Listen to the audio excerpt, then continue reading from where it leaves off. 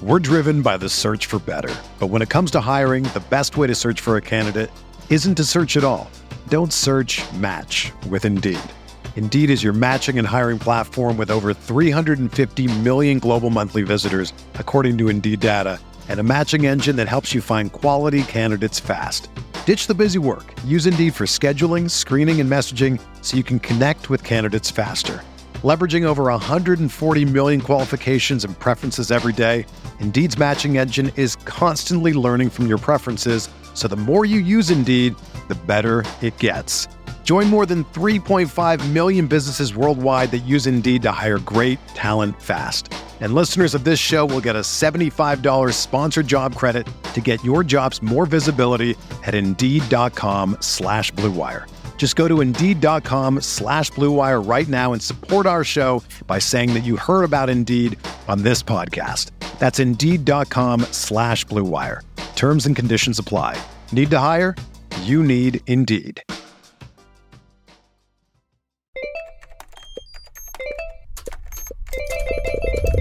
Does everyone need customer support today? We've got you. Intercom has the tools to manage support at any scale, like integrations, bots, and more. All in one powerful platform. We'll even automatically resolve 33% of your support volume, so you have more time for customers who need you most. Oh, that's better. Supercharge your team's productivity and make your customers super happy with Intercom. Learn more at intercom.com/support. This week on the Garage Beers podcast. Well, it's another week and it's just the guys in the garage. This week we are going to talk about the big news of the week for the Cleveland Indians. They trade Mike Clevinger to the San Diego Padres for a whole group of players. We're going to talk about what we like, what we don't like, and the implications on the team. Plus, we're going to talk about, has Shane Bieber already locked up the Cy Young Award? As well as some Browns news, some Cavs news, and Carole Baskin on Dancing with the Stars. We got all that, plus our Garage Beers of the week. So come on up the driveway, pull out your favorite lawn chair, crack open your favorite cold one, and join us for Garage Beers.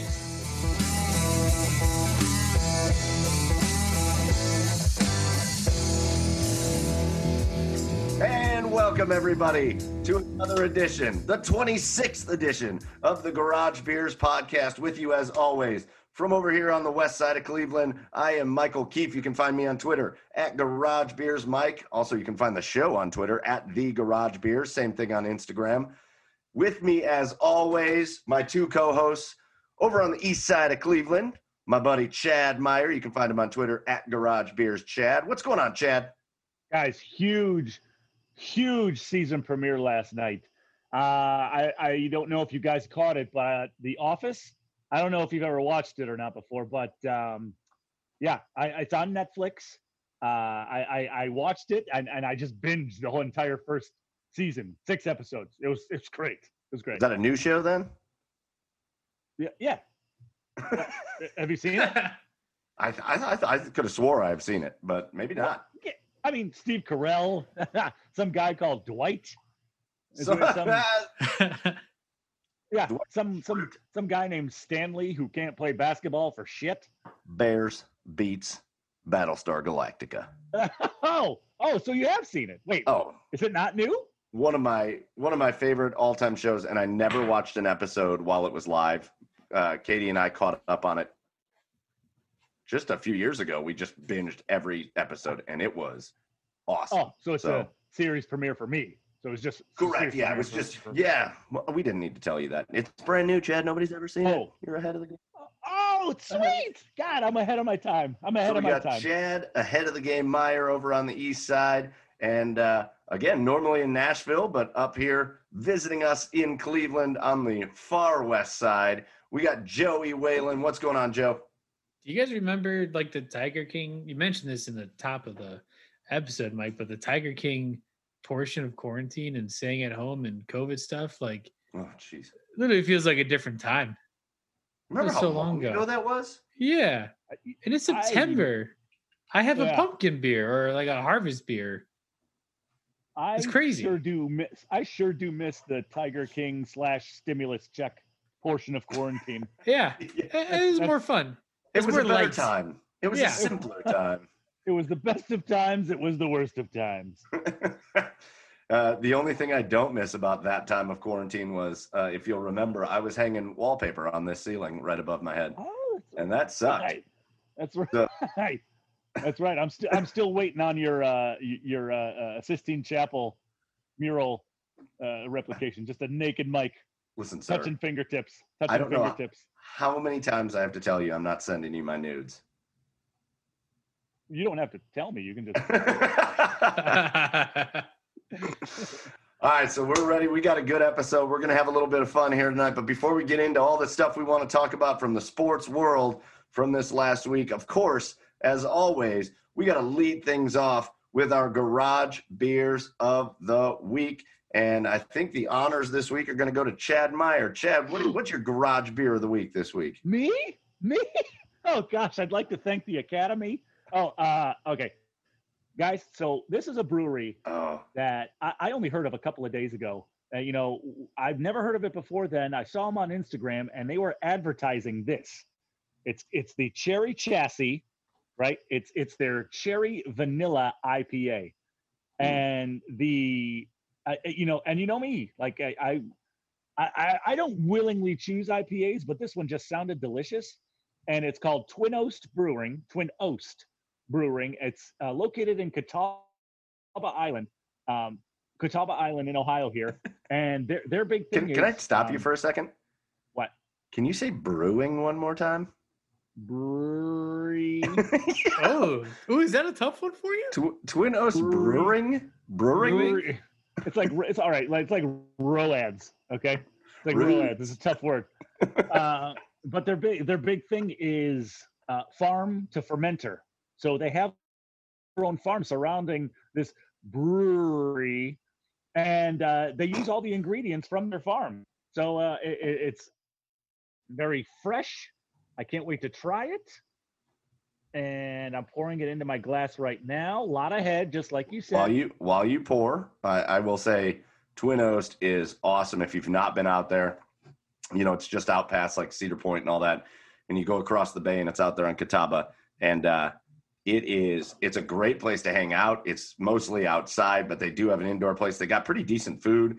The beer's usually pretty good. Last time I was there, it wasn't a super hit, but it was very COVID oriented. So they didn't have most of their stuff, but really, really cool place. It's good for families. It's good for non-families. It's good for everything. So Twin Oast Brewery, shout out to you. It's great. I'm not even kidding. This might be like my favorite beer I've had since we've started this whole podcast. Really? It's delicious. It's smooth. It's a little hoppy, but it's well balanced on the other side. It's juicy.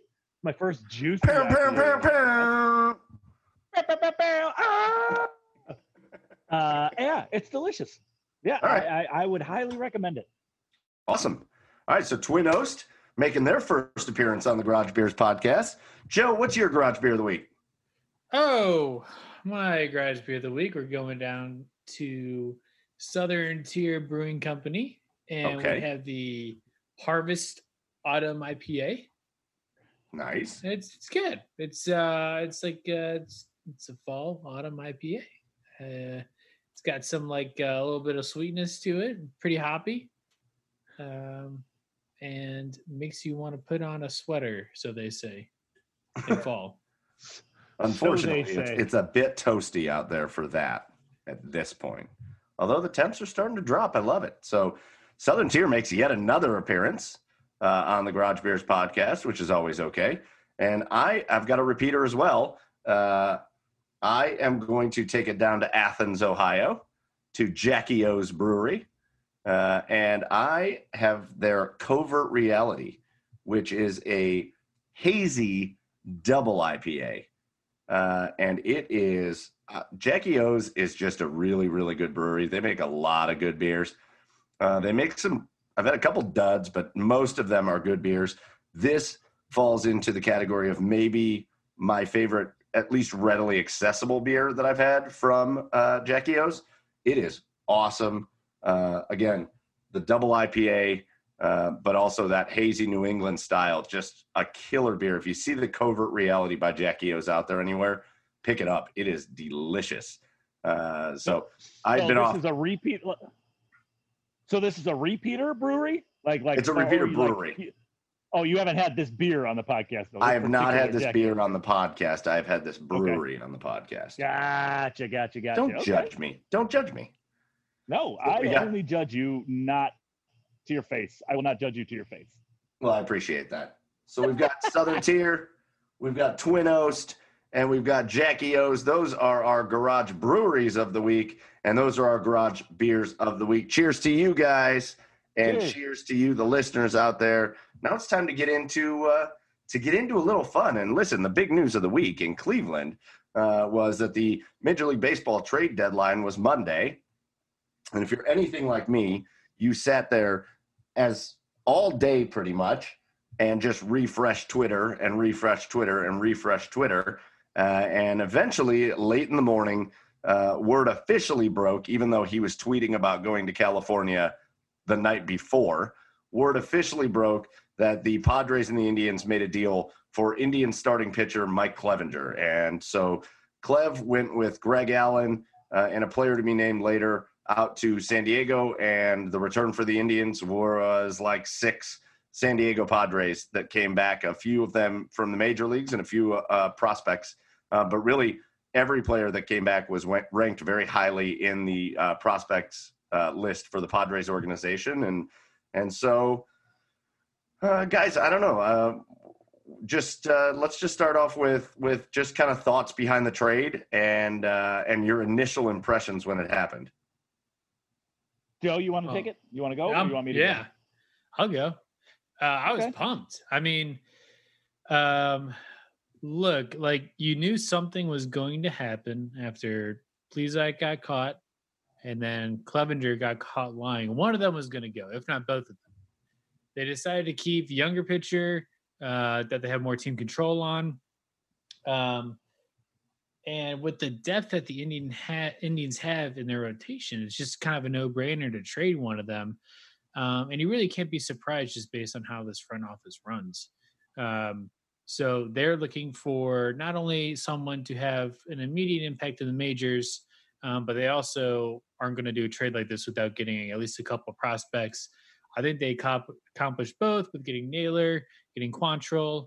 You have some really quick, immediate impacts at the major league level. There's a lot of people out there that I think are mad about not getting that big outfield bat.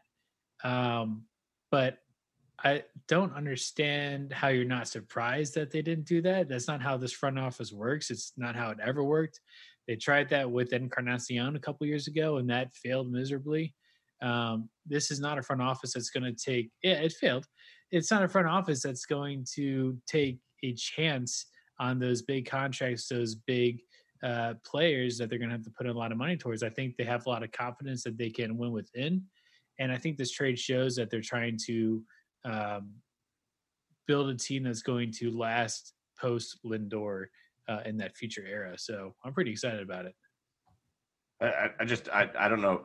Everything you said was smart and intelligent, well thought out, but I mean, I guess they didn't win the World Series with Encarnacion, but I don't think Encarnacion failed. I mean, he was a productive player here. He did exactly what you thought he was going to do. He didn't hit for a ton of average like he never does, and he hit a ton of bombs. I mean, yeah, he didn't get you to the World Series though. No, but yeah, that doesn't mean he like. I think they look at that and just say like, yes, you can get the production you expect out of that player, but like, we don't need that to be successful. We already have pitching in place. We have enough core players in place that we think we can be successful. Yeah. Fair. Chad, what was your thought when you first saw the Clev deal? I didn't know at first. I was like, okay, so there's these 6 guys. Who the hell are these guys? So, but I had to look them up, and, after I read a little bit about them and listened to reaction on the radio, I was happy with it.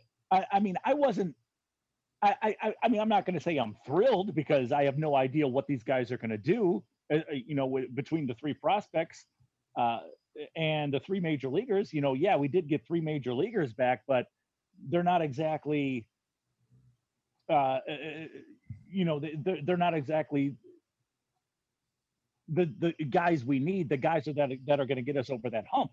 Yeah, they're going to help us out at the major league level. They will, but Naylor and Quantrill are having their best years as a major leaguer this Well, they're year. young. They're young. Like Naylor's what, 23, 24 years old? Right. Yeah. But he's young. He's a baby. Sure. So hopefully they'll be able to continue that progress into this year. But so my initial reaction after that was that, after I looked these guys up, I liked it. Everybody wanted this big middle of the order bat, but the Indians have middle of the order hitters right now. They have legitimate middle of the order hitters. They needed that production in 7, 8, and 9, and that's exactly what Naylor and Hedges can give you.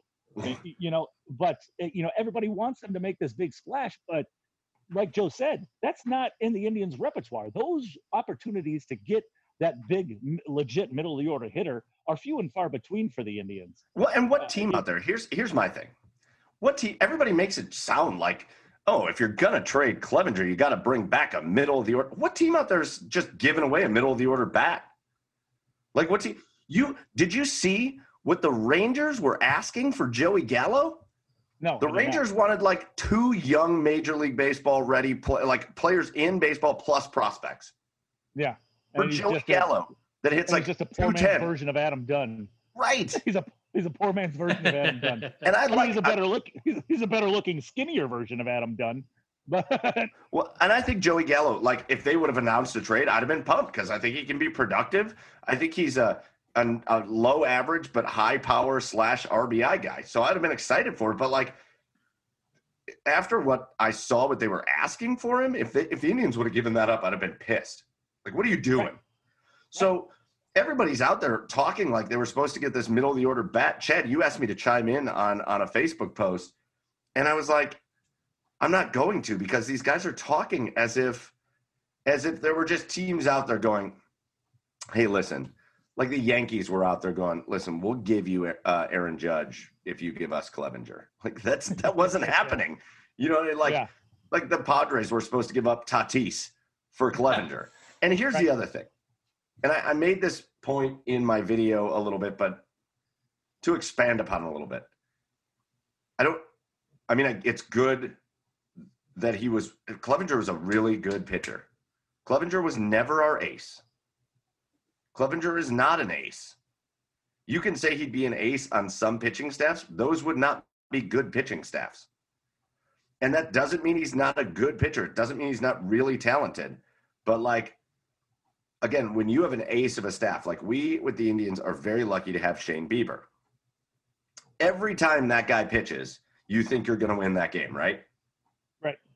Is there ever a time that Shane Bieber takes the mound where you're like, I don't know about this matchup? No. That's what an ace is. That's how forever the Dodgers felt when Kershaw took the mound. That's how teams feel when their ace takes the mound. Do you feel like that with Clevinger? Nope. No. I feel like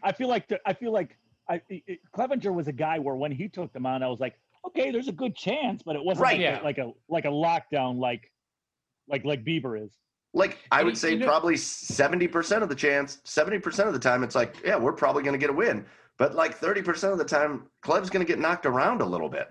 And not to bring this back to Lindor, but one of the biggest gripes is like, well, if we're going to trade Lindor, why don't we just trade him so we can get something for him? Well, there you go. They did that with Clevinger. Right. They got him while he is hot. He could be traded to a team where he can get a good return from, and they took advantage of that opportunity. I just don't. I mean, and the difference between trading Lindor and trading Clevinger, though, is you take Lindor's bat out of this lineup, out of an already like streaky, mostly stagnant lineup. Even though, they've been playing better lately, that basically kills the Indians. The problem with the Indians isn't pitching. Those are their assets. They have. Well, here's the other thing. Here's the other thing with Clevinger, though. Like, I don't mean to say anything. Again, I don't mean this as like a terribly bad thing.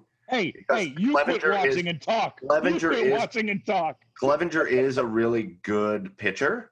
Yeah. But so I don't mean this in a bad way to this other guy, but Clevinger to me is very much like Carrasco. Like Carrasco's going to go out there a whole bunch of times and put up really good pitching outings like he did the last time he pitched. put out. He was great. But Carrasco's going to get knocked around every once in a while. Is Carrasco an ace? No. He's just a good pitcher. It's a guy you want on your staff. Yeah, absolutely. And Clevinger's a guy you want on your staff. But when you have Carrasco and Clevinger and Plesac and Savale and now Tristan McKenzie, and you got all these guys, like there's nobody bad on the staff, then and you factor in now again, let's bring this into this too, because I get it.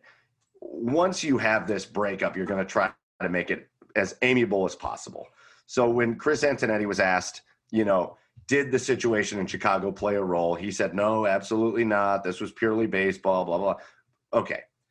I get it, Chris. I don't care that you just lied to our faces, but you did just lie to all of our faces. Of course that came. And actually, I'm glad that came into play. His teammates were so clearly pissed off at that situation. This isn't just, I don't care whether you think it was a big deal or not. You're going to have all the people out there that are like, oh, it's not even that big of a deal. COVID's not even a big deal. People should be able to go, okay, fine. I don't care. The fact of the matter is his teammates agreed that they were going to approach things a certain way. And he, A, broke that trust by going out in the first place, but then B, shattered that trust by lying about it, letting Plesac take a fall for it, and then getting on an airplane with the team. So, I think the rift that he formed by those actions, plus the fact that the Indians have such a strong pitching staff that they can just deal from that position of strength, I think that all played into why he got traded. Oh, 100%. I mean, I think if Chicago doesn't happen, I think Clevinger is still here, but it did. I think it caused a divide in the locker room. I mean, you even saw it. Oliver Perez was threatening to opt out if Clevinger was still there. So, yeah, we love you, Chris. We trust you in baseball moves, but you could have been honest. You could have said that yeah, it definitely played a role. So, it's the depth, the pitching depth that we have. I trust it. Yeah, granted, Shane Bieber is the only guy that we can put out there and hand the ball to and say, go beat him, and he will. But the other pitchers are developing. Savale and McKenzie, McKenzie's getting more comfortable by the start. Savale's been amazing. Yeah. Savale's, is being compared to the next Corey Kluber. Still, he's the only pitcher in no, not the only pitcher in baseball, but he's still of no matter what, he has pitched 6 innings in every start. Savale. Yeah. Even his last outing the other night, he wasn't great, but he went 6 innings. And what are those called, folks? Quality starts. Yeah, one bad inning. Quality starts. Yeah. Yeah, listen, I do think that Clevinger would have probably been on the block even without the incident in Chicago. I don't know that they would have been as motivated to deal him as they were, but I think he was going to be on the block. I think he was always going to be the pitcher that was on the block. But yeah, and the return. Listen, I'm with you, especially the young guys. I've never seen him play. I've read about them.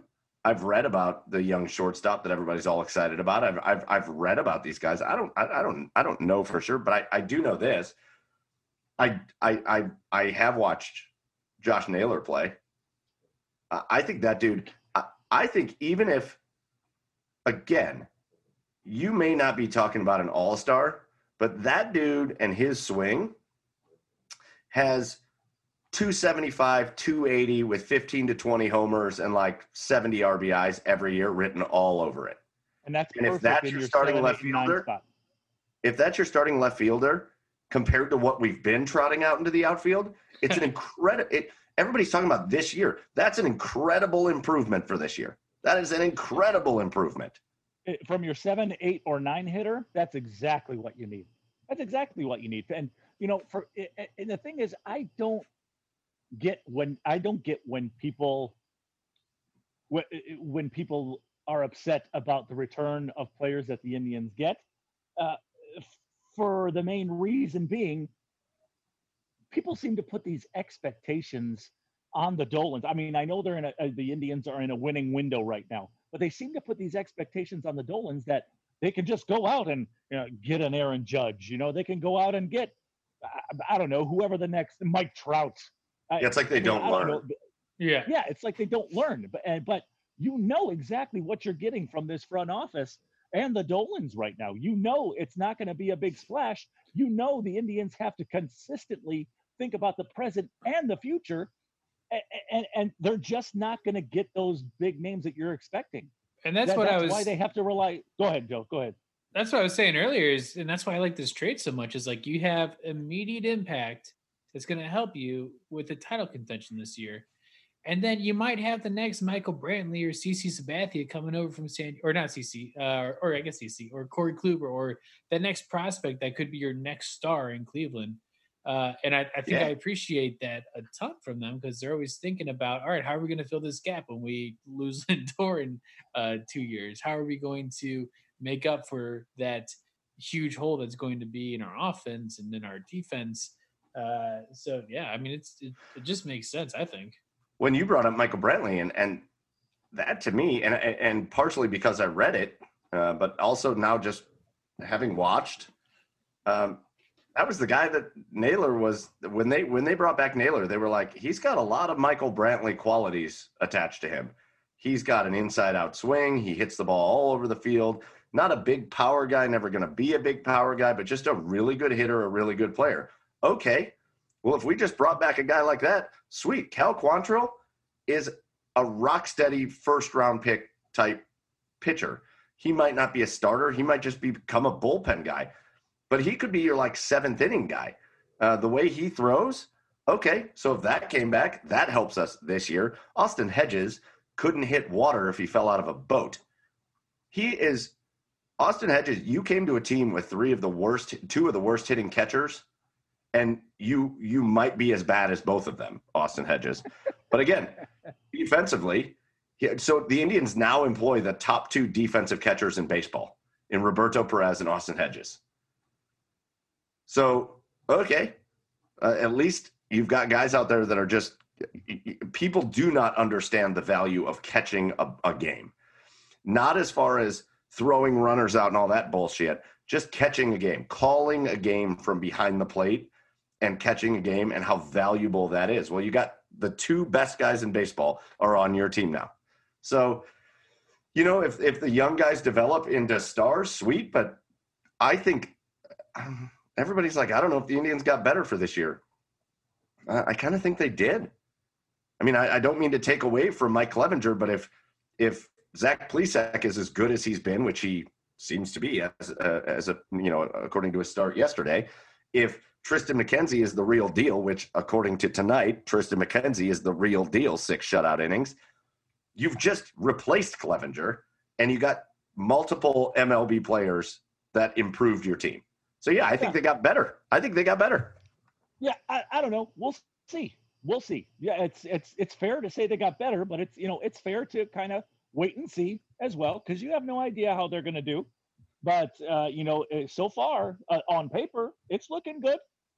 So yeah, it's kind of like draft picks. You just kind of wait and see how it plays out. But on the surface, yeah, it definitely looks good. All right. So the other thing that everybody was waiting for, and I know Joey has some thoughts on this, so I want to hear him, Joe. The other thing everybody was waiting and clamoring for on draft or on the trade deadline day. Again, they made that trade. They traded Clevinger away in the morning. There were still hours left until the deadline happened. So immediately the internet blows up with, well, okay, now it's time to send some of these prospects off and bring back an outfield bat. And again, we talked about Joey Gallo. We talked about a couple other options. Well, none of that happened. The Indians didn't make any other deals, and they wind up with what they wind up with, which is it looks like you're going to have Josh Naylor in left field for the rest of the season. You're going to have a combo of Delino DeShields and Oscar Mercado, who got called back up in center, and you're going to have Tyler Naquin and Jordan Luplow platooning as well. So, hey, were you what? How good has Tyler Naquin been, by the way? Well, another home run tonight, a 2-run bomb tonight. Yeah, another home run tonight. I mean, he's improved so much as a hitter the last couple of years. I was soured on Tyler Naquin a couple of years ago, but man, oh man, is he looking good. Well, I feel like the last 2 years he's done this. He starts the year really well, and then he gets hurt, and you don't see him again. So I hope he stays healthy, but I don't know, Joe. So you had some feelings on this. There was a lot of aggression by Indians fans on trade deadline day because they didn't make that extra trade to bring in another outfielder and get another outfield bat. How are you feeling about that? One, know your front office. They're not going to get that bat. Like, it's not going to happen. It's not going to happen. Bat? That ain't your bat. It's not happening. The team you got is pretty much the team they're going to work with. I think as an Indians fan, you have two options. You can be a team that is perennially good and might win a World Series for the next, I don't know, let's call it the next 6 years from now. It's already been 6 years or so we've been on this ever since Tito came over, that we've been in an open window. I think the Dolans are trying to keep that window open as long as possible. So you can have that, or you can sign that big bat and then have to cut payroll to afford that big bat and then become the Tigers. Or you could sell prospects and start someone like Matt Harvey, and who gets shelled for 3 home runs by the Indians. Like, you either have a window that's open for longer, giving you that small chance of getting that World Series berth, getting that World Series victory, or you're just going to go into this rebuild phase. And I think that's what they're trying to prevent, is they're trying to prevent the rebuild phase, keep this team above 500 as a buying team for the next 5-6 years. And as an Indians fan, I think that's all you can really hope for. Yeah, I think you bring up an awesome point. And listen, I'm as hard on the unwillingness, and I will be. I'm going to continue to be. And I know what's coming with Francisco Lindor. I think all of Cleveland does at this point. I'm still not okay with it. Like, I know it's coming. I'm not dumb. I'm not naive. I'm not okay with it. Because when you develop your own prospects, you should, when you get a generational player like Lindor, a franchise face of the franchise, that's the point where you say, we got to keep him. We've developed him. We got to keep him. You don't let him walk in his prime. So that's going to piss me off no matter what. It's going to piss me off. It doesn't piss me off that they don't go out and sign random players from other teams and make big splashes in free agency, because that's never going to be what they are. But I think you bring up a good point. I don't know that there's a downturn in sight for this Indians team like they experienced in the early 2000s. Like, I don't think that exists the way that they continue to build. I think this front office, and I think you said it right, it feels to the fans like they're just content with contending for a divisional title and making the playoffs. But the other thing about baseball is, once you make the playoffs, anything can happen. Once you make the playoffs, you see it every year. Every year, wildcard teams make deep runs into the playoffs. Every single year. Once you make the playoffs, anything can happen. So I do think that they are incredibly smart in all the moves that they make, that they're always bringing back, like this trade with the Padres. They didn't just bring back Major League Baseball ready talent, and you did get outfield help. But you got 3 guys in the minor league system that were like top 10 prospects with the Padres, that you're always constantly working to make sure you don't ever go into that just horrible slump again. I can't see it happen. I can't see that slump. Even if they get rid of Lindor, I don't see them going into one of those slumps. And don't forget, people, for those who might sour on the Padres are known, like well known, as one of the best farm systems in all of sports, in any sport. They had the number 1 rated farm system. Yeah, number 1 rated farm system. So, like, again, on paper, it's no slouch. They're no slouches, but this Indians organization is very fortunate to have so much pitching depth to where they can trade from, because I think that, that's how they keep building this. They're as long as they're able to think about the present and the future and still have enough guys to trade from their strength, they're not going to bottom out. Well, here's the other thing. Like, if you want to know what pisses me off about the Indians outfield, it isn't that they didn't go out and get an outfielder at the trade deadline. It's that you keep trotting out these players that suck ass. Like, sorry, but like, Jordan Luplow needs to just go, because he ain't hitting righties or lefties at this point, and he's not good in the field. Right. Jordan Luplow, much like Domingo Santana, and I was really willing to give Domingo. I was still, by the time they cut him, when they cut him, I was like, oh, okay. I was still kind of riding the Domingo Santana train because he at least had a track record. That guy had been productive in Major League Baseball for years. Sure. When we traded for Luplow, it was he can mash left-handers, but that was it. Like, you didn't hear anything else about it. Right. Luplow should have been given his stuff as soon as Domingo Santana was. Like, Luplow can go. You might be a Luplow fan. That's okay. I'm not saying anything bad about him as a person, but the dude's not producing at all. And he's not. Where is friend of show Daniel Johnson? Where is he? Where is he? No, for real. For real. Yeah. Where is Daniel Johnson? Because Oscar Mercado, not producing. Delino DeShields, not producing. Although I do like it. I like Delino DeShields. I like him defensively out there.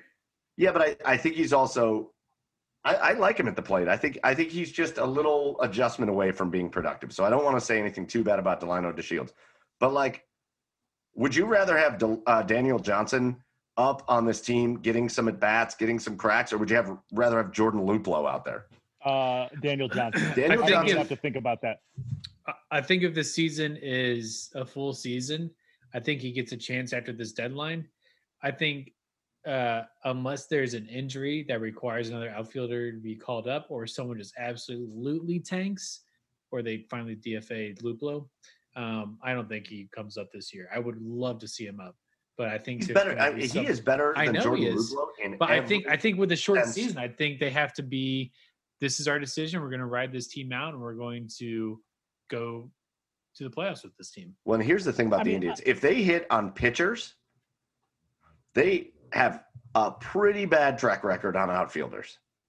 Oh my God! Finally, Naquin looks like Naquin. Tyler Naquin should play every game unless Tilly needs a rest. He should play against righties and lefties for the rest of the year. He's been great, but Oscar Mercado looks lost out there, and I know he's young, but he looks lost. Remember when it was Bradley Zimmer and Clint Frazier, and those two were in the minors, and it was like, oh my God, that's our outfield of the future. Right. And when we traded Clint Frazier, which was still a good trade, I don't know why people are dying to get Clint Frazier back, and I'm like, I mean, he's mashing right now, but he does that every year. He mashes for like a 20-game stretch, and then he's terrible. Yeah. But now Bradley Zimmer is like the worst player that we have in the – like, what's going on? So their outfielders, Greg Allen never turned into the player Greg Allen was going to turn into. So I'm not trying to put the jinx on Daniel Johnson. I want him to succeed, but man, like that, and this all leads me into this offense, because it's offense and all that. Like it's outfield, it's infield. That all leads me into this offense. You look at this freaking offense. You got Cesar Hernandez, good hitter. You got Jose Ramirez. You got Frankie. You got Franmil. You have got just all kinds of offense out there. And the truth of the matter is, the fault of this offense lies with every single one of them. Because Francisco Lindor he's been on a tear lately, but he is not doing what he's supposed to be doing. Jose Ramirez is not doing what he's supposed to be doing. These guys are not producing at the level that they're supposed to be producing. So everybody's all worried about this offensive help. But if those guys would produce, and listen, even the bottom of the order guys, you cannot be hitting 180. No. You need to produce somehow. Mike, this is what has always been the problem with this Tribe offense ever since Lindor and Ramirez, ever since 2016 or 15 or whatever. They have always been this way, though. Mike has been so streaky. They've never shown a merit of consistency. They could be up for 15 games, and then they could be down for 10, 11, 12, 6, whatever. They are streaky hitters, and that's why the start for them was so important this year in this sprint of a season, because they don't have time. You can't afford to slump offensively in this sprint of a season, because you could find yourself behind the 8 ball and out of the postseason. So you need to figure it, there's no time you have to figure it out quickly. You've got to hit the Indians. Listen, they're going to go anywhere. Everybody loves to talk about how pitching wins, and it does. You have good pitching. It keeps you in every single game. That's what the Indians have. The Indians are in every single game they play. Right. Most games the Indians play, they have the lead for some part of that game. But you have to have offense. You are not going to run into some of these playoff teams in the American League and be able to score 1 or 2 runs a game in a playoff series and win. You're not going to do it. When you're losing games 2-1, 3-2, 1-0, it's certainly not the pitching's fault. That's for sure. No. So let's talk about the pitching for a minute. Let's talk real quick before we get off the Indians. Let's talk some good news, fellas. Should they just gift wrap it, put it in some bubble wrap, put it in some nice wrapping, put a UPS label on it, and just send the Cy Young to Shane Bieber at this point? Yeah, go ahead. Send it to his freaking rocket launcher of a wife or a girlfriend, whatever it is, and just have it waiting for him when he gets home. She launches rockets? She launches rockets. Like, that is how hot she is. Okay. Anyway, just send that to his girlfriend and just leave it there. Have it on the mantle, waiting for him when he gets home this year, because like, he can't not win it, can he? Like, he has been nothing short of incredible. He's got maybe 5 starts left, maybe a 6th. Yeah. Like, I don't think unless he like just totally forgets how to pitch, I don't think it's possible that he's not the Cy Young, right? Am I like, this is one of the, and I know, so the pitching is certainly the area that is going to be affected most, I think, by, especially starting pitching, going to be affected most by the shortened season, because it's going to kind of make everything look bigger and grander than what it is, because they're only playing every 5 games. But like, this should go down as one of the great performances in the history of baseball. Like, this performance, well, it is already. I mean, it's the most strikeouts by any Indians pitcher through this many starts. Like, this performance by Shane Bieber is the most insane. Like, this takes what Corey Kluber did and makes it look average. Yeah. What has he got? I don't know. 5 runs against him all year? Oh my gosh. It's insane. It's so funny because he'll struggle. Yeah. Bieber doesn't have his good stuff. He gave up 1 run last night. Like, the game on Tuesday. Yeah, it's crazy. I don't know. I just it's pretty incredible to think that when you factor in the Kluber years, he goes, and I'll be honest with you, Corey Kluber and Shane Bieber have the same storyline. It's the same damn arc. When Corey Kluber first came up to the Indians, it wasn't like, oh man, they're bringing up Corey Kluber. You know, kind of like Tristan McKenzie is, where it's like, he's like our number 1 pitching prospect. When Corey Kluber came up to the Indians, it was like, oh, Corey Kluber, he's been pretty good in the minor leagues. Let's see what he can do. And he just turns into one of the best pitchers in baseball for like a 7-year stretch. But that's kind of how Shane Bieber, when they brought Shane Bieber up, it wasn't like, whoa, baby, Shane Bieber's coming up. It was like, oh, Shane Bieber's decent. And all of a sudden they get up here and they develop him into just the best pitcher in baseball. Right. And this is what, where this, you got to give credit to this Indian scouting staff. And like I said, you don't see this coming, and people may not know that the depth this organization has in pitching, but Shane Bieber was a 4th-round draft pick. His expectations of becoming what he is today were not that high, but he developed into the pitcher that he is today. And it's just, it was just a really cool story to watch. Hey, would you quit watching and talk? No, I'm watching Nick Wickren.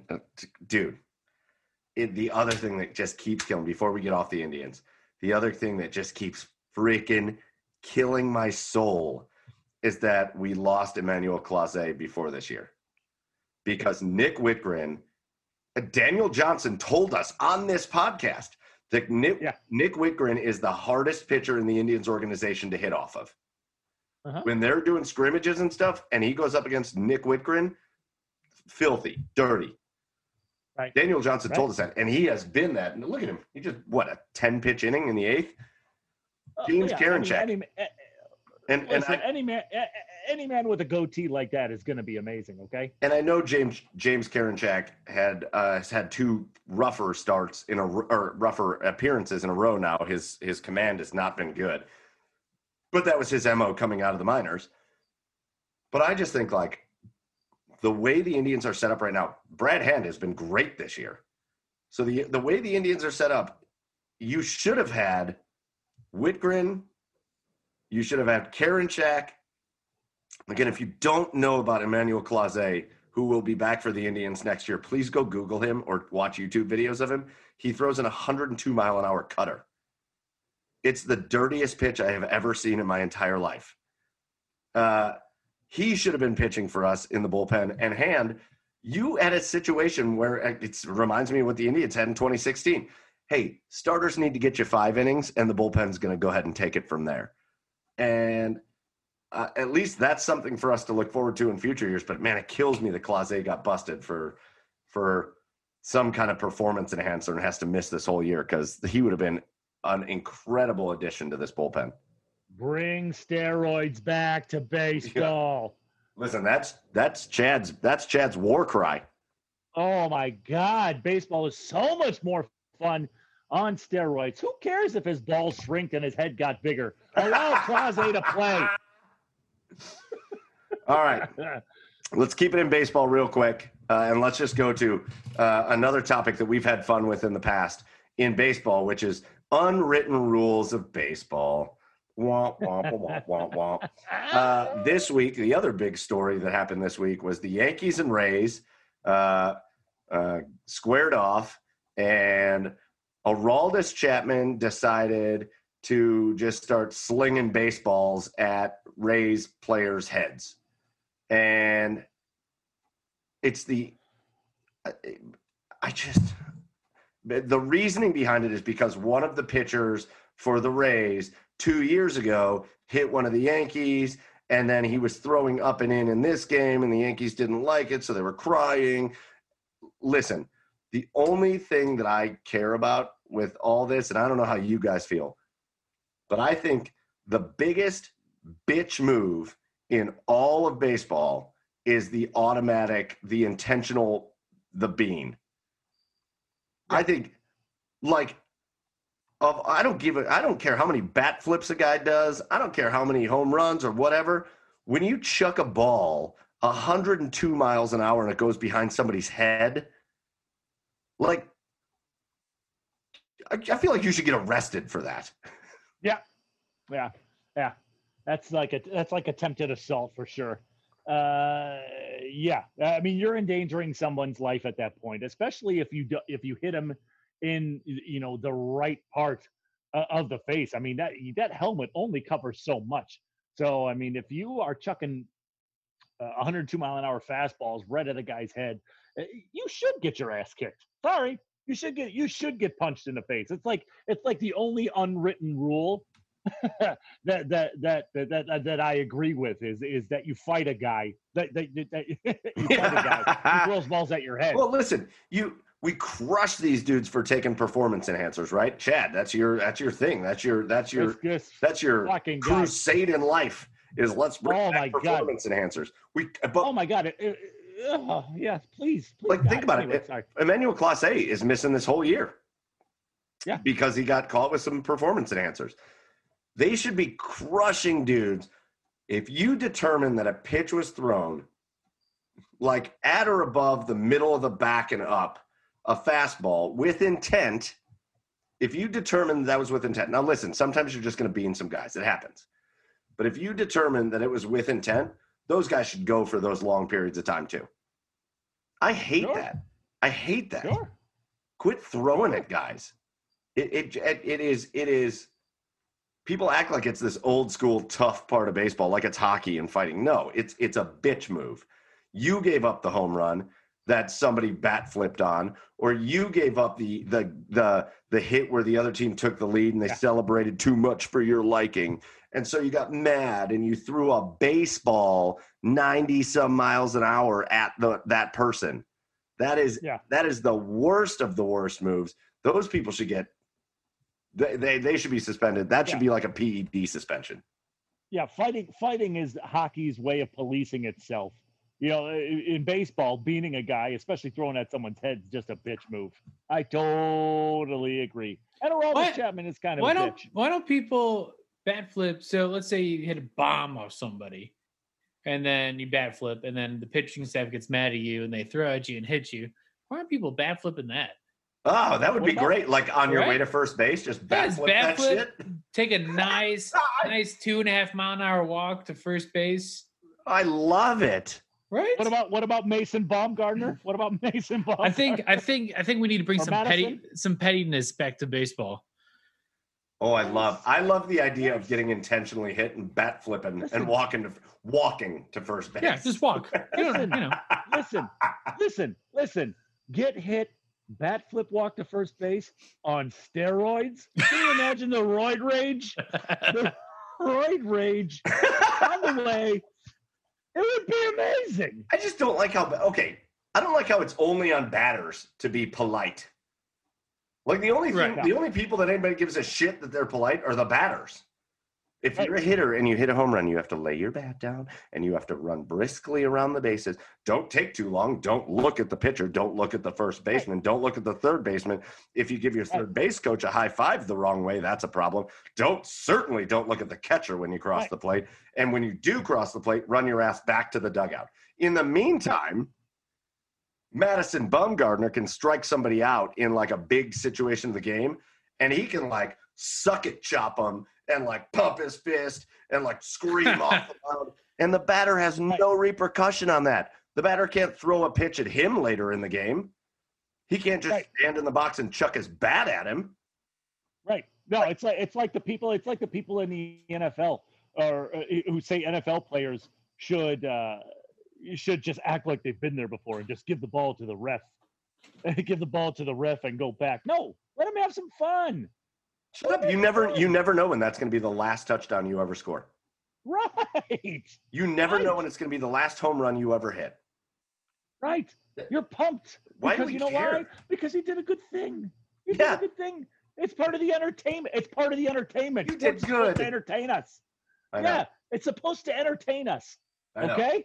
I'm all for bat flips. I'm all for celebrations. I'm all for all of that. And I hate this nonsense. And again, it's this like, I guess the other reason I hate, especially the baseball on like the pitching front, the other reason I hate it is they're so protected. No, you can't do it to a pitcher. Right. You can't get back at him, but he can stand up there and chuck fastballs at your head. Right. Oh, right. Oh, I hate that. I hate that. Yeah. Just, you know what moment flashes in my mind when you just said that? It's the Robin Ventura, Nolan Ryan fight. Oh, Nolan just the headlock. Yeah. Well, just let him duke it out. Let him duke it out on the mound. All right, let's leave baseball and let's go into a topic that you and I have had a good time. What'd you call it a good time with? A good time. Big Ten football. We had a spirited debate. Big Ten football. Woo! Listen, I know we're going to hear it. I'm going to bring up a couple things on this subject. Okay. But I know we're going to hear, if enough people listen, somebody's going to text us. Keep sports out, or keep sports and politics apart, whatever. Listen, Donald Trump put himself into sports. Yeah. He apparently set up a call with the Big Ten. And after that call with the Big Ten, there are rumors. There is nothing officially happening. There are rumors that the Big Ten is going to try to push up and play football sooner than they expected. So maybe not in the spring, maybe in December, maybe in October, some people are saying.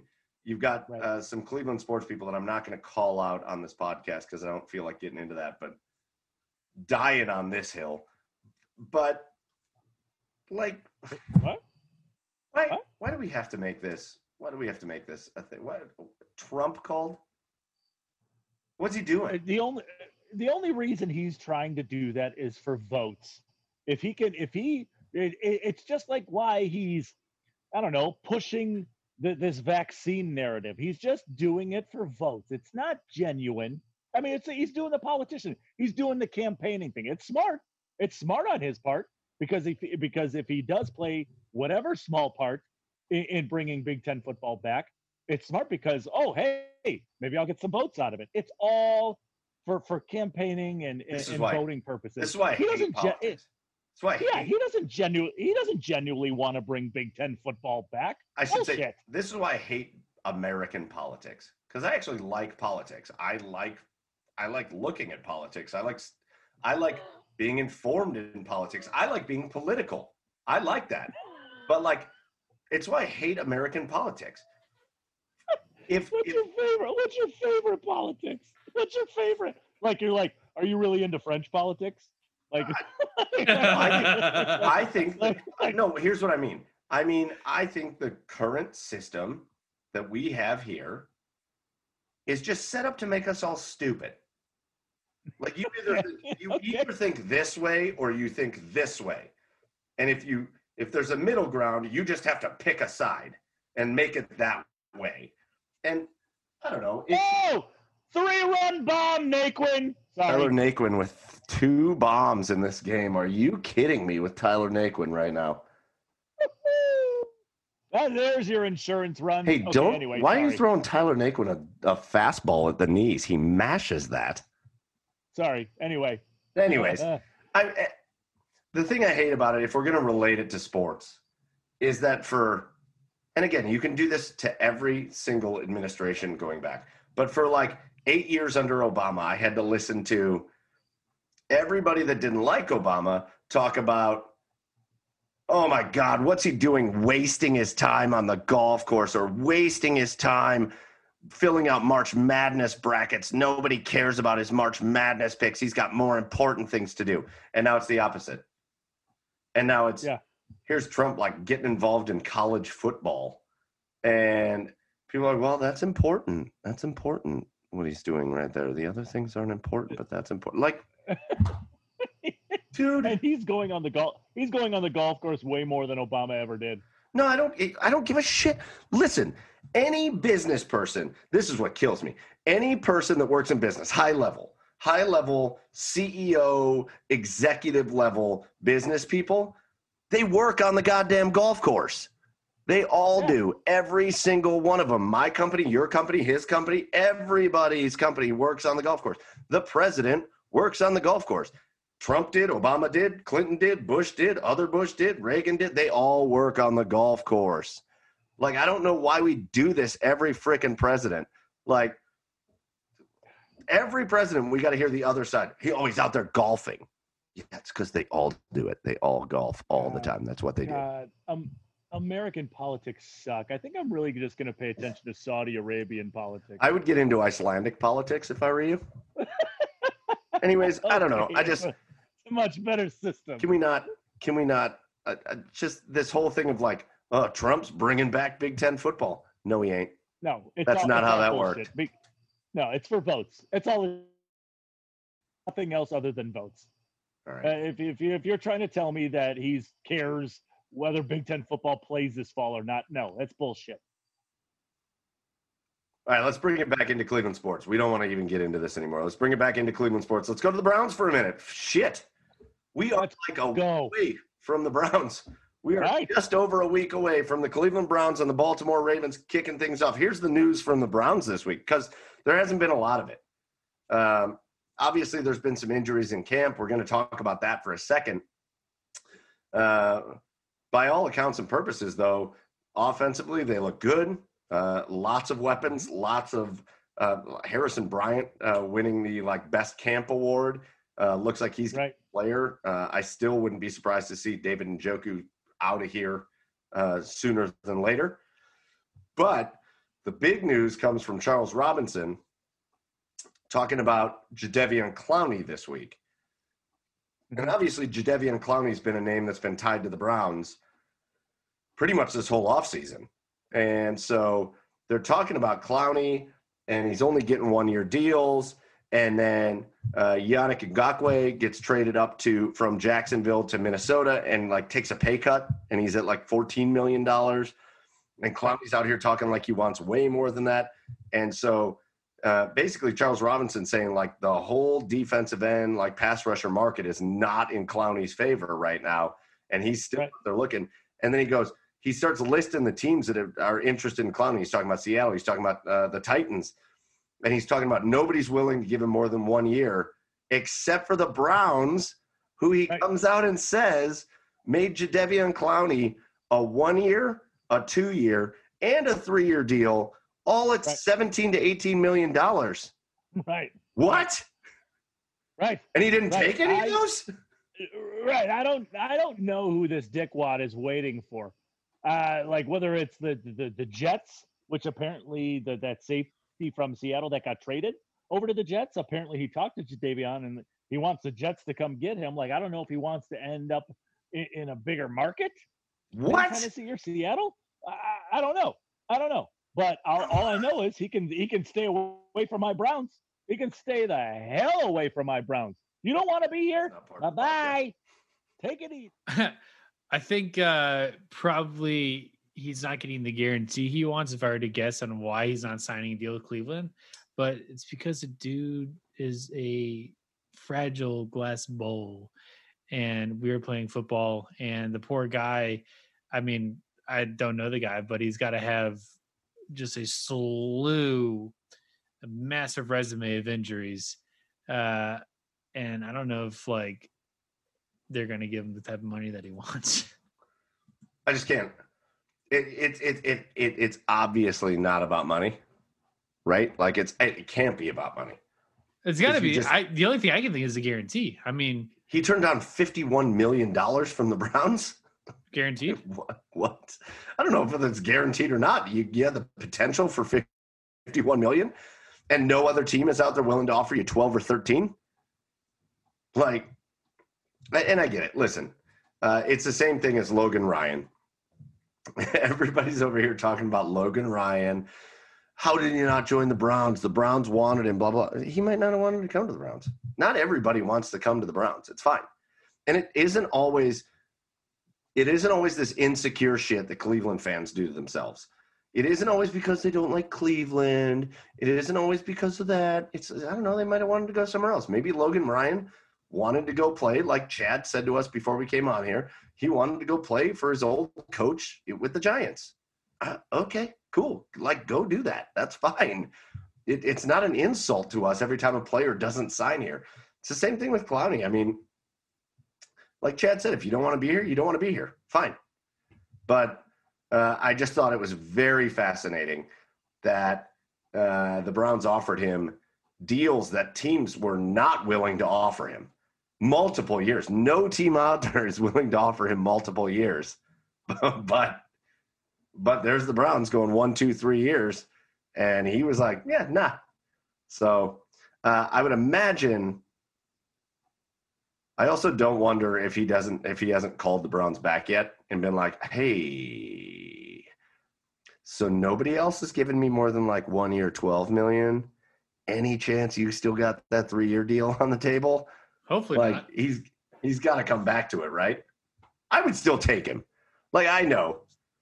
I would still take him. Week 3, he's down. He's got to be down by week 3. I don't wish injury on anyone, but like the dude has never played a full season. I would still take him. I know he's not, but you still like at this point, if you signed him, it's not like you're just going to cut Olivier Vernon at this point. So now he's just more like you got Clowney and Garrett and Vernon out there doing things. I don't know. I would still take him. Yeah. But anyways, let's go on while we're still on the Browns. Oh, go ahead, Chad. I don't want Clowney here. Even if he takes even if he calls the Browns back and says, is that 3 year deal still on the table? Because he clearly, judging by the reports now, he clearly does not want to be here, whether he doesn't like the city, whether he doesn't like the organization, whether he doesn't like anything. I don't want another player here that is here for the paycheck. I don't need another. Well, that's a good point. That's a good point. So I don't think it's good for the culture here if he signs here now. So I've moved on from Jadeveon Clowney, and I hope the Browns have too. I mean, it seems like they have, but I hope he he doesn't end up on this team because it just doesn't seem like he's motivated to play here. Personally, I would still take him, but that is a good point. We've dealt with Kenny Britt and Dwayne Bowe and these players that signed here, got their deals, and then just were trash, just ultimate trash. Dwayne Bowe was the worst football player I've ever seen. The only thing I even will ever remember about Dwayne Bowe is that he was part of when they changed the uniforms, he was part of the group of Browns that came out to reveal the new uniforms. Oh, check it out. But yeah, he's like a rapper now, isn't he? Is he a rapper now? I don't know. But if Jadeveon Clowney was going to be like that, of course I don't want him. But I think he is talented enough to come do some awesome things. I would still take him, but that is a good point. So lastly on the Browns, a lot of talk on the safeties. So I want to talk about this for a minute because there's been obviously Grant Delpit. He's out for the season.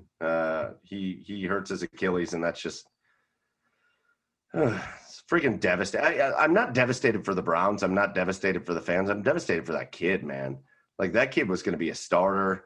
He was going to be He was coming in off a national championship year at LSU, and he was just going to kind of ride those vibes into probably what was going to be an awesome rookie season. And so I'm heartbroken for the kid to not be able to experience that. Right. But here's the thing about the Browns. This is what people forget. Like, the Browns built up safety depth this year. Yeah. You went out and signed safeties. Mm-hmm. Is Carl Joseph, what's his story? He's back, right? Or he's almost back, or he's not significantly hurt. No, he's not significantly hurt, but he has had some injury history over his career. But, to your point about Delpit, it is really sad because there was a lot of people who were, the year before this past year, he was supposed to be a top 10, top 15 pick, but, he decided to stay and play this year. And supposedly he played hurt, which caused a lot of doubts in people's minds. And he came in with a huge chip on his shoulder. I mean, one of the best safeties in America. And, it really felt like that he was going to have a great year, have a great rookie season. But it is a sad story, Mike. But I feel like people forgot. I feel like some people forgot. Like, you signed Carol Joseph, and he'll be fine for the year. Like, he's going to play. Yeah. You signed Andrew Sendejo. Andrew Sendejo has been a starting safety in this league for several years. Right. And knows Kevin Stefanski really well. He's not going to be. I shouldn't say this because who knows? He's not probably going to be a Pro Bowler. But Andrew Sendejo's a good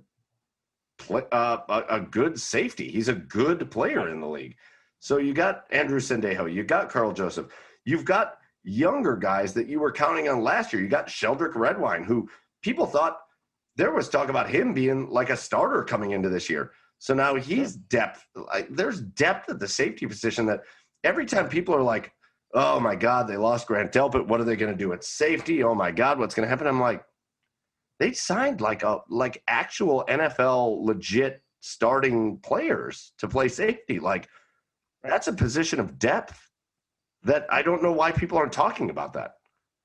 Well, I think the thing is, people, with a torn Achilles, with a ruptured Achilles like Grant Delpit has, I think that there is speculation out there now whether as to it's going to take Delpit more than one season to be able to come back from that injury. So, I think they do need, I think that's where that comes from. I think they do need to sign. Well, I'm just talking about this year. I'm talking about this year. Yeah. Oh, sure. Yeah, if you're talking about this year, then yeah, we do have depth there. We don't need to sign someone this year. No, I think you're fine. Would Logan Ryan have been sweet? Sure. Like, Logan Ryan's great. He's a good ball player. But you got some pretty decent ball players. You got more depth at safety than you've had in years this year. So I'm bummed. I'm bummed that Grant Delpit went down, but I think you're okay at the safety position. I don't think you need to make some kind of rash decision to go pick up somebody else. I agree. So, all right. So, Chad, you wanted to talk about this a little bit. We got a couple more topics to cover before we head out of here. We're going to talk a little bit about the Cavs. I still want to listen. I want to listen I don't even care about giving them a shout out because they're one of the biggest podcasts on the planet. Pardon My Take had Kevin Love on this week, and apparently it was spectacular. And I want to go listen to it. So still haven't listened to that, but let's get into the Cavs a little bit. We haven't really had any reason to talk Cavs.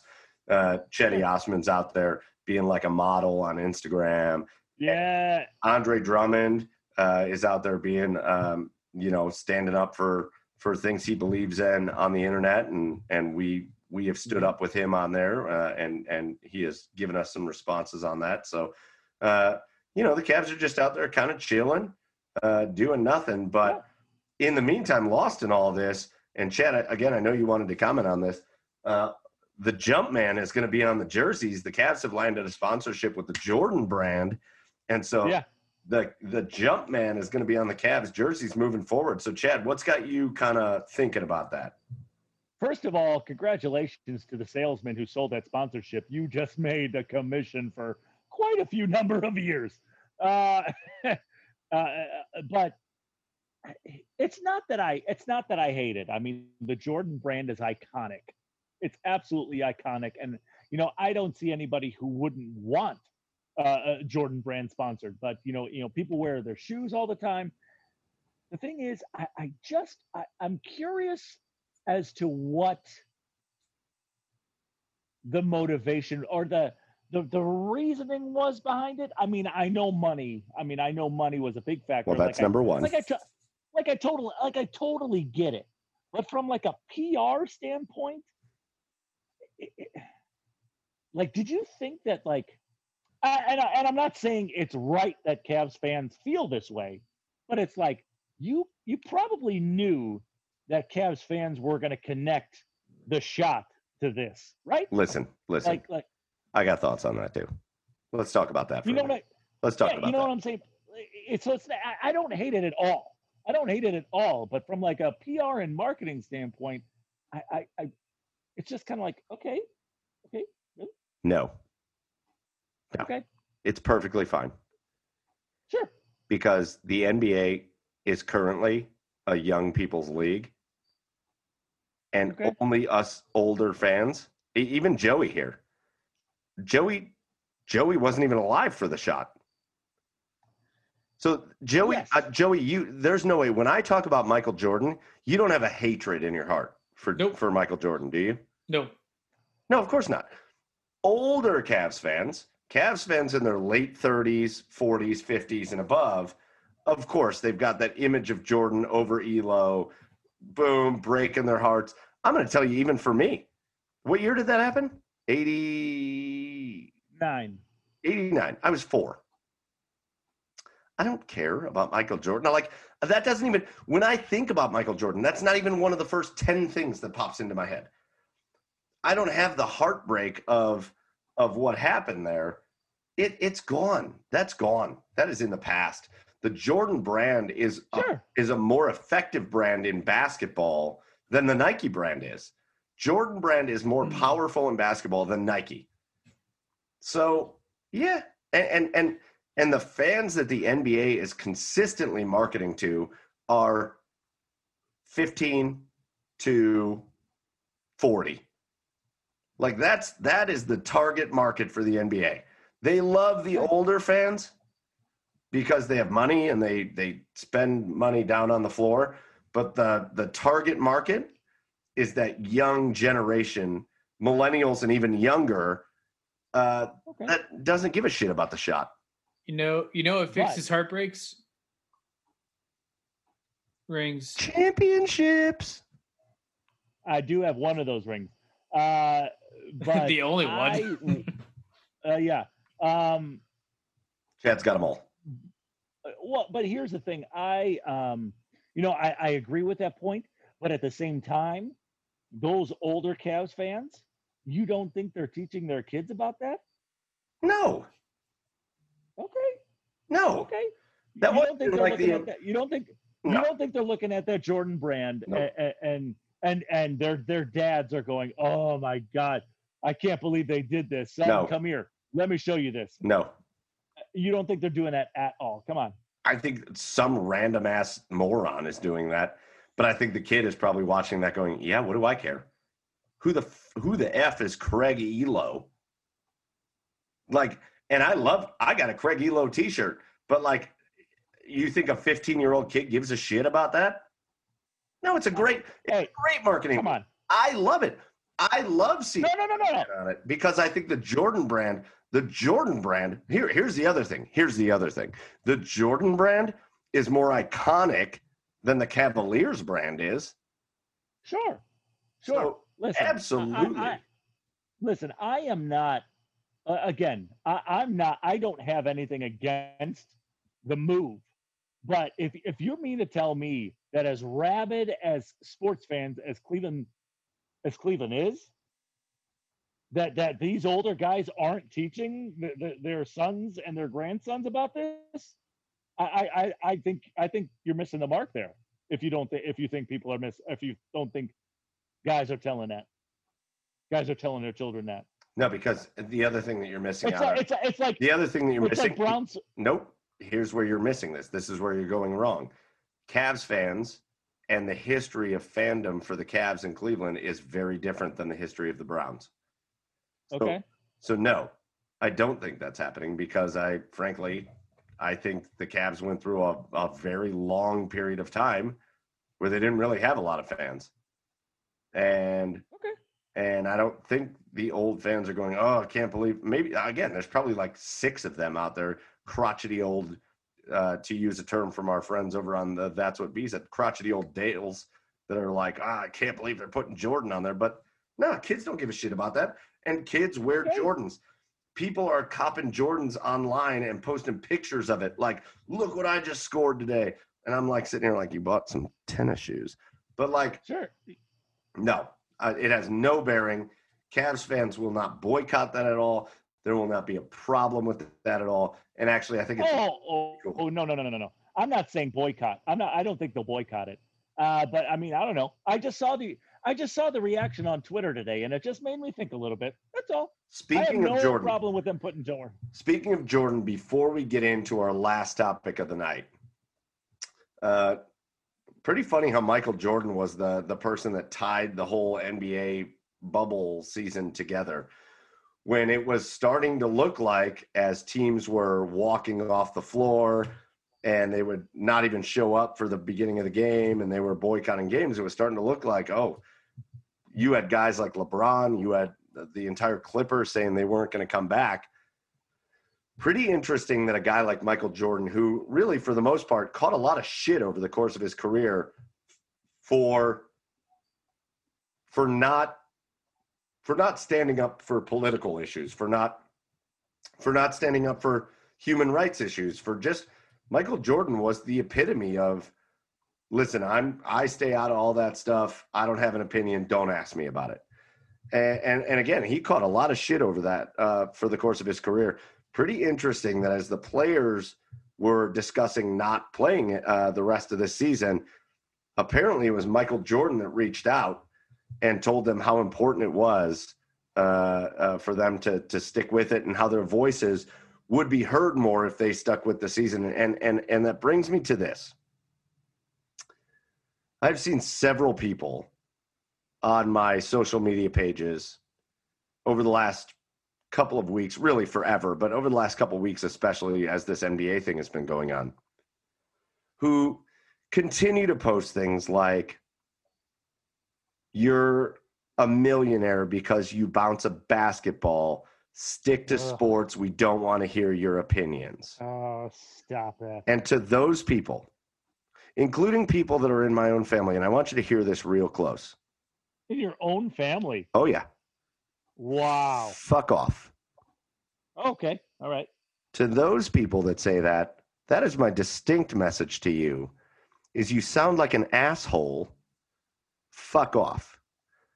Because those people that bounce basketballs for millions of dollars, you're showing me two things.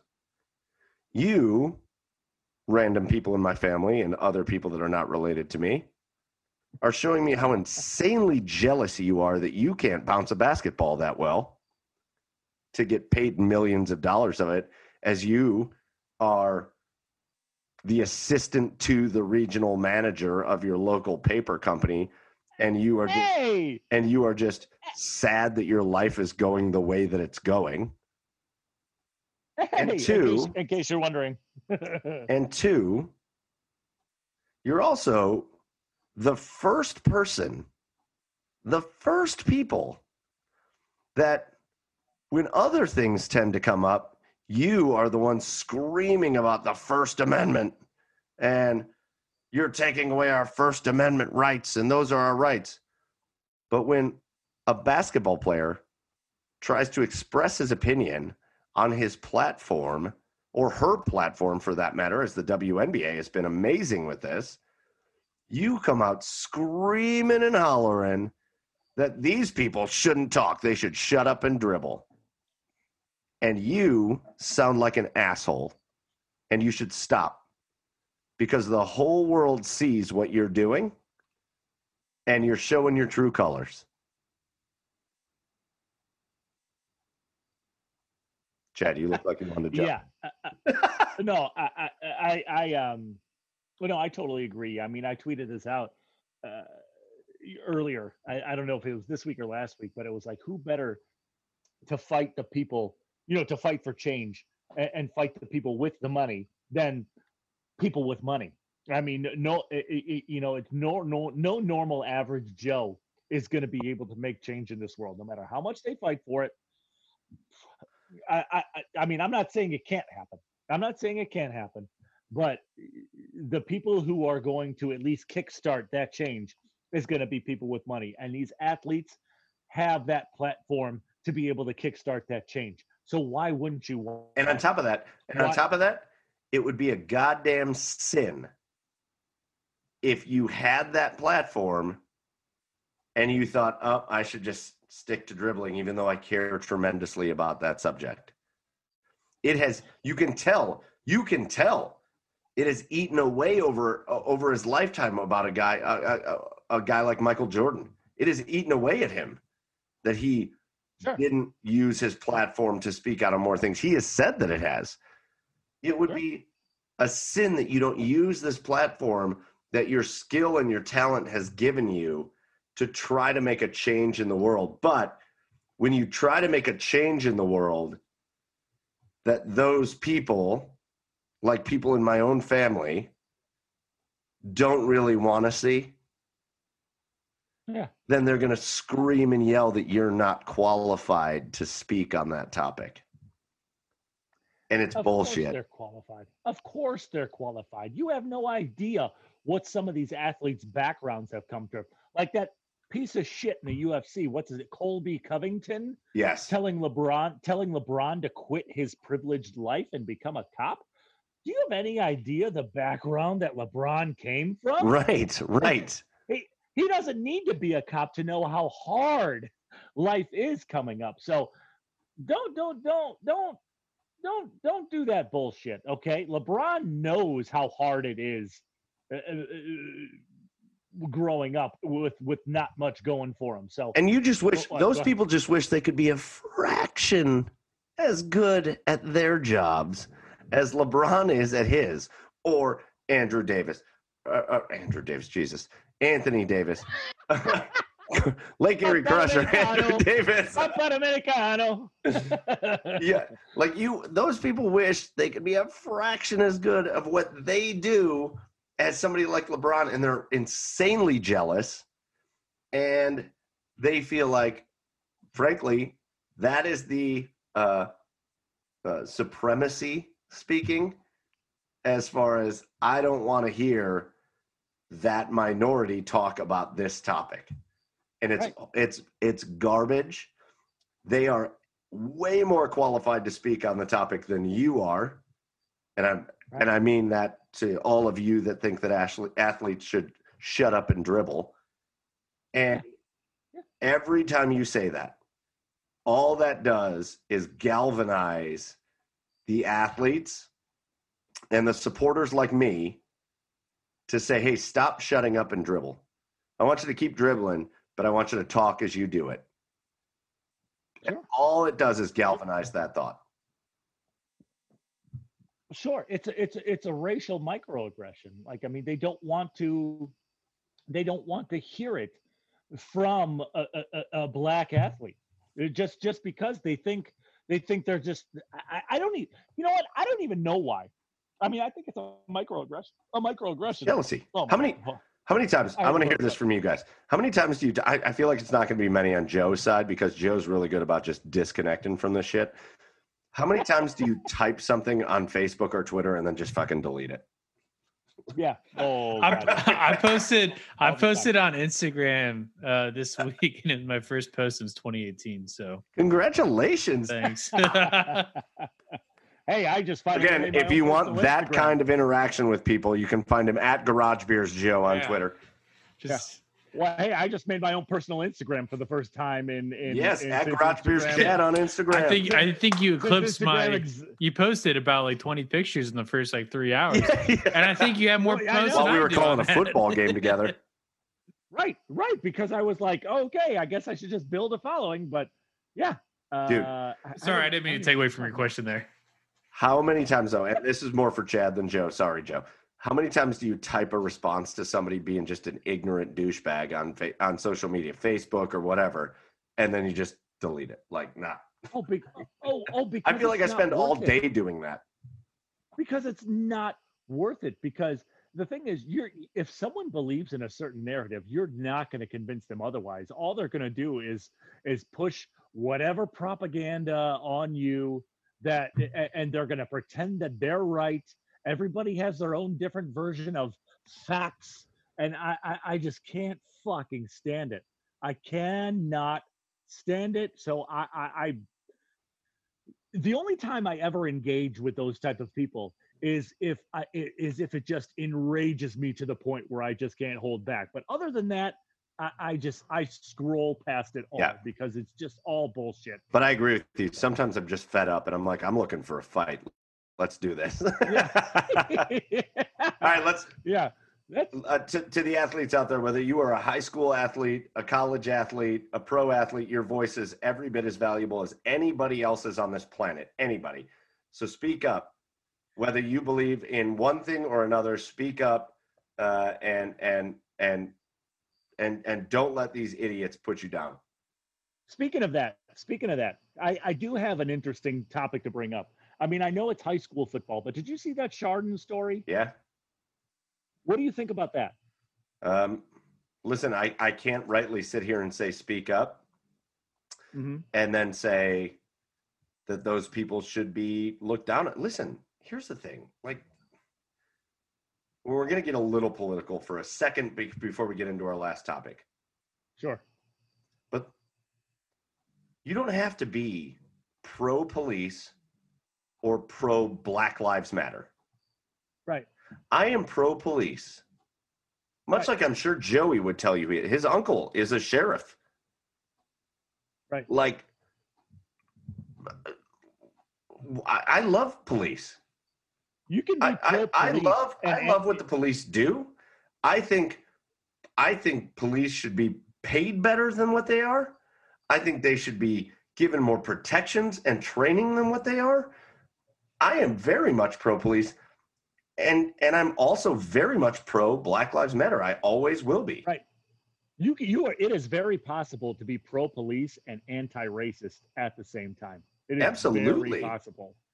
Because most police are that. Yeah. Here's the thing, and here's the thing. The only reason I don't like, I don't care what those kids did. I don't think people should be fired over that. You know what? That's fine. Be a supporter of the police. The only reason I don't like it is that flag or that symbol was made to offset Black Lives Matter. Right. It's why when somebody looks at me and says all lives matter, I want to slap them in the face because of course they do. But the only reason you ever said that was to offset Black Lives Matter. Right. The only reason. And when you say blue lives matter, here's the thing that I don't like about that, because I am a supporter of the police and I think they deserve the protections that they can get, and they risk their lives on a daily basis for our protection. But there's a difference between Black lives and blue lives, isn't there? Right. I was born black. 100%. Not me. I wasn't. But somebody was born. People are born black. They didn't have a choice. So black lives didn't have a choice. They are just inherently black lives. Blue lives, that's your job. There's no such thing as blue lives. You're not born blue. You picked that profession and you went into it. There's a difference there. Listen, you learn something new every day. I had no idea you weren't black. I had no idea that you weren't black. Hey, listen, I'm a part of every community. No, I know. But, and that's where I'm at too. Like, I support police lives absolutely do matter, but I do not agree with the actual movement because it was done in retaliation. That's right. Of Black Lives Matter. It's not like an actual movement. It was just strictly done because people think that just because they're saying Black Lives Matter that, it's something against the police. No, it's not. It's not. Police lives should be protected, but it's the movement itself. I think is, I don't even know what the right word to say is, but no, but it's retaliatory. It's retaliatory. Yeah. Yeah. Listen, again, I can't sit here and justify myself saying, hey, high school athletes, stand up for what you believe in. College athletes, pro athletes, stand up for what you believe in. And then say, oh, people should get fired because the blue. I have certain feelings on it, but you know what? And this is the same thing. We should all support the police. And we should all support black people. And we should all support, I don't know, everything. Gay people and straight people and white people and Chinese people and whatever. We should all support everybody because it doesn't make sense not to. It's a waste of time. So if you want to run the Blue Lives Matter, the blue line flag out there because you want to show some support for the police, all right, cool. Well, and that's the thing is I don't like it because of why it was created, but like, okay, go ahead and do your thing. And that's why I always say every issue for me, it's why I consider myself an independent, is because every issue is circumstantial for me. And supposedly the reasoning behind them, the Chardon Hill, in case anybody's wondering, the Chardon Hilltoppers, when they ran out there for their first football game, they were carrying a blue line flag out there and the Blue Lives Matter flag. And what the reason they were doing it, at least the reason they were reporting it, was in support of one of their coaches who's a police officer and was on duty. That's a beautiful thing. And I was on duty the same day that TJ Lang decided to go shoot up Chardon High School. And listen, I did that in support of that coach. I have worked in Chardon High School, and the remnants of that tragedy still exist to this day. And it's a weird place to walk into still to this day.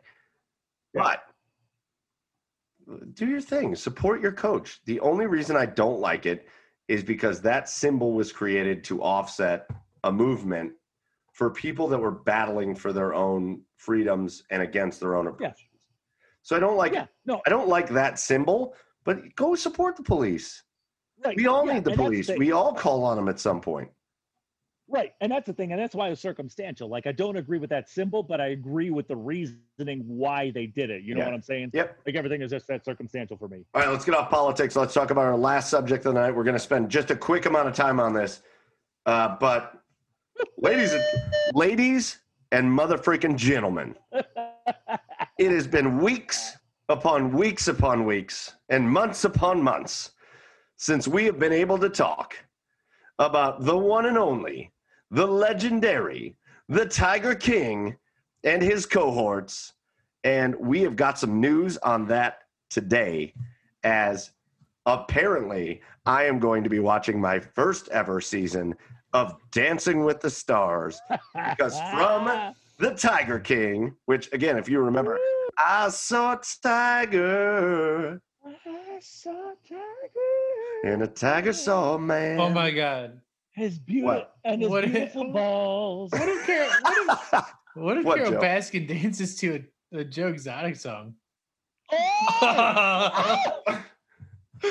Chad just went from 6 to midnight. Oh my God! Because what if she like made an excuse, or I don't know, somehow got Joe to get out of jail and like came to dance. She's her partner. He's the same song live. Ah! So if you didn't see it, Carole Baskin, the murderous bitch from Joe Exotic and the Tiger King, is going to appear. Remember, she killed her husband. Like, again, we're going to go back to that. She killed her husband in 100%. Right? It's just a matter of where he's buried. All who object to that thought say aye. The nays have it. Carole Baskin killed her husband and fed him to a damn tiger. And this woman is going to be on Dancing with the Stars. Hey, all you crazy cats and kittens. I am so excited to watch this. If she doesn't, I'm going to be so pissed if she gets eliminated the first week. Can we do a bracket? Yes. Oh, my God, please. Please, can we do it? Who else is going to be on there with her? Do we know? What other sports podcast is going to do a Dance with the Stars bracket? I feel like nobody right now. That's that kind of content that you're only going to find here. I think Vernon Davis is on it. Johnny Weir. Nelly's on it.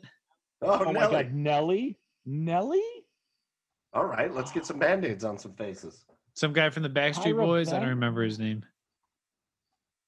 Oh my God. Oh, here we go. Yeah. Oh yeah. We got Carole Baskin. We got Caitlin Bristow from The Bachelor and The Bachelorette. AJ McLean from Dancing with the AJ McLean from Backstreet Boys. Anne Hesh. Anne Hesh. Yeah. You go, girl. You go. Yeah. I don't know who most of these people are. Charles Oakley. Charles Oakley. The Charles Oakley. Cleveland's own Charles Oakley. We should get him on. Oh shit. Yeah, let's go. Oh my God. Actress and realtor Chriselle Staus from Selling Sunset. I swear, I kid you not, my wife and I watch Selling Sunset. And I do watch that with her. And it is insanely entertaining. Yeah, I mean, she's an interior designer. Of course she likes the houses, right? Right, of course. Of course. And I totally watch it with her. My money's on Charles Oakley. Let's go. But Carole Baskin. So here's the deal. What man on that show is like, yeah, I'll dance with Carole Baskin? Because the minute you lose, he's dead. He's dead. That cool cat and kitten is getting fed to a fucking ferocious animal. You're goddamn right. She's gonna lure him to her, I don't know, like cat, like tiger banging cage, and like they're just gonna go nuts, and those tigers are gonna hump him and then eat him. He is done. The old hump and eat. That's what's gonna happen. The old hump and He's gonna be standing there, and it's gonna be like her and Chriselle, and they're both gonna be like the bottom two, and they're gonna be standing there, and then they're gonna be like, Carole, you have been eliminated. And she's just going to look up and be like, release the tigers. And the tigers are just come in and attack the crowd. Oh, she's going to wait. She's smart. She's going to wait until he's back to her like zoo or what, I don't know. What do you call it? She's going to wait like 15 years. I think. Wait, do you guys remember the movie? You remember the movie Gladiator? Here's what's going to happen. Yeah. She is going to set up so that the floor opens up and tigers come out while she's dancing. Oh my God. But like, I picture like, Carole, you have been eliminated. Then she's going to give like a squinty eyed look over at him. Like, and still to this day, the best part about Carole Baskin is that she screamed and hollered about all these other places. And she was like, I run a big cat rescue. And her place is just the same goddamn place as any of the other places where she charges people to get in and she doesn't pay her employees, but hers is a rescue. With worse cages. With worse cages. Cages. All right. Cages. We're ending this on Carole Baskin. We're getting the hell out of here. We've talked about the Tribe, the Browns, the Cavs, Jumpman. We've gotten into politics for some fucking reason.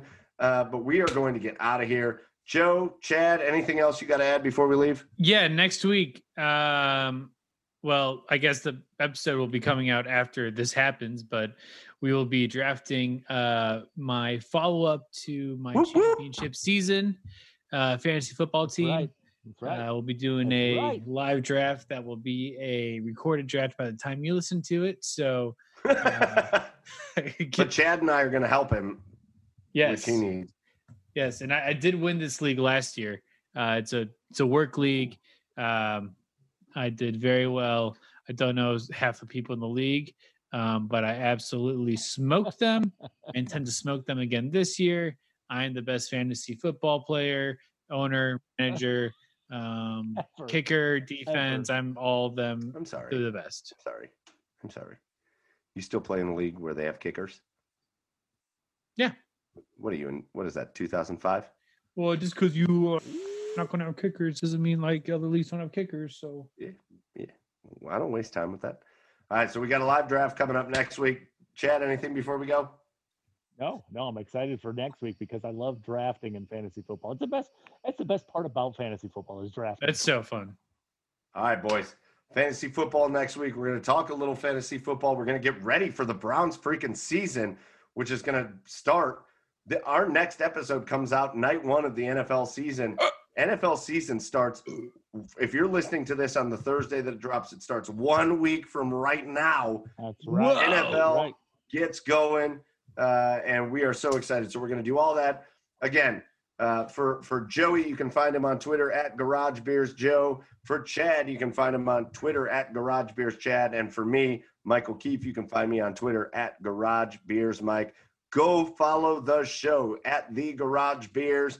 Follow us on Instagram at The Garage Beers. You can also find us on Facebook as well. Tell us what you want us to talk about. Give us a subscribe. Give us a like. And tell your friends to come listen to the podcast. But for these guys over all around Cleveland, we'll see you again this time next week. Thank you for listening. Thank you for having fun with us. And until next week, cheers, everybody. Carole Baskin killed her husband, whacked him. Can't convince me that it didn't happen. Fed them to tigers, they snacking. What's happening? Carole Baskin killed her husband, whacked him. Can't convince me that it didn't happen. Fed them to tigers, they snacking. What's happening? You coming to bed, hon? Yep, honey, I'll be right there. Just gotta turn out the light. Ow! Ow! Ow! Ah! Gah! Some things never change. Like your kids always leaving tiny toys on the floor for you to step on. Ow! And Geico saving folks lots of money on their car insurance. Sweetie, I think I left the downstairs light on. Please don't make me go. 15 minutes could save you 15% or more.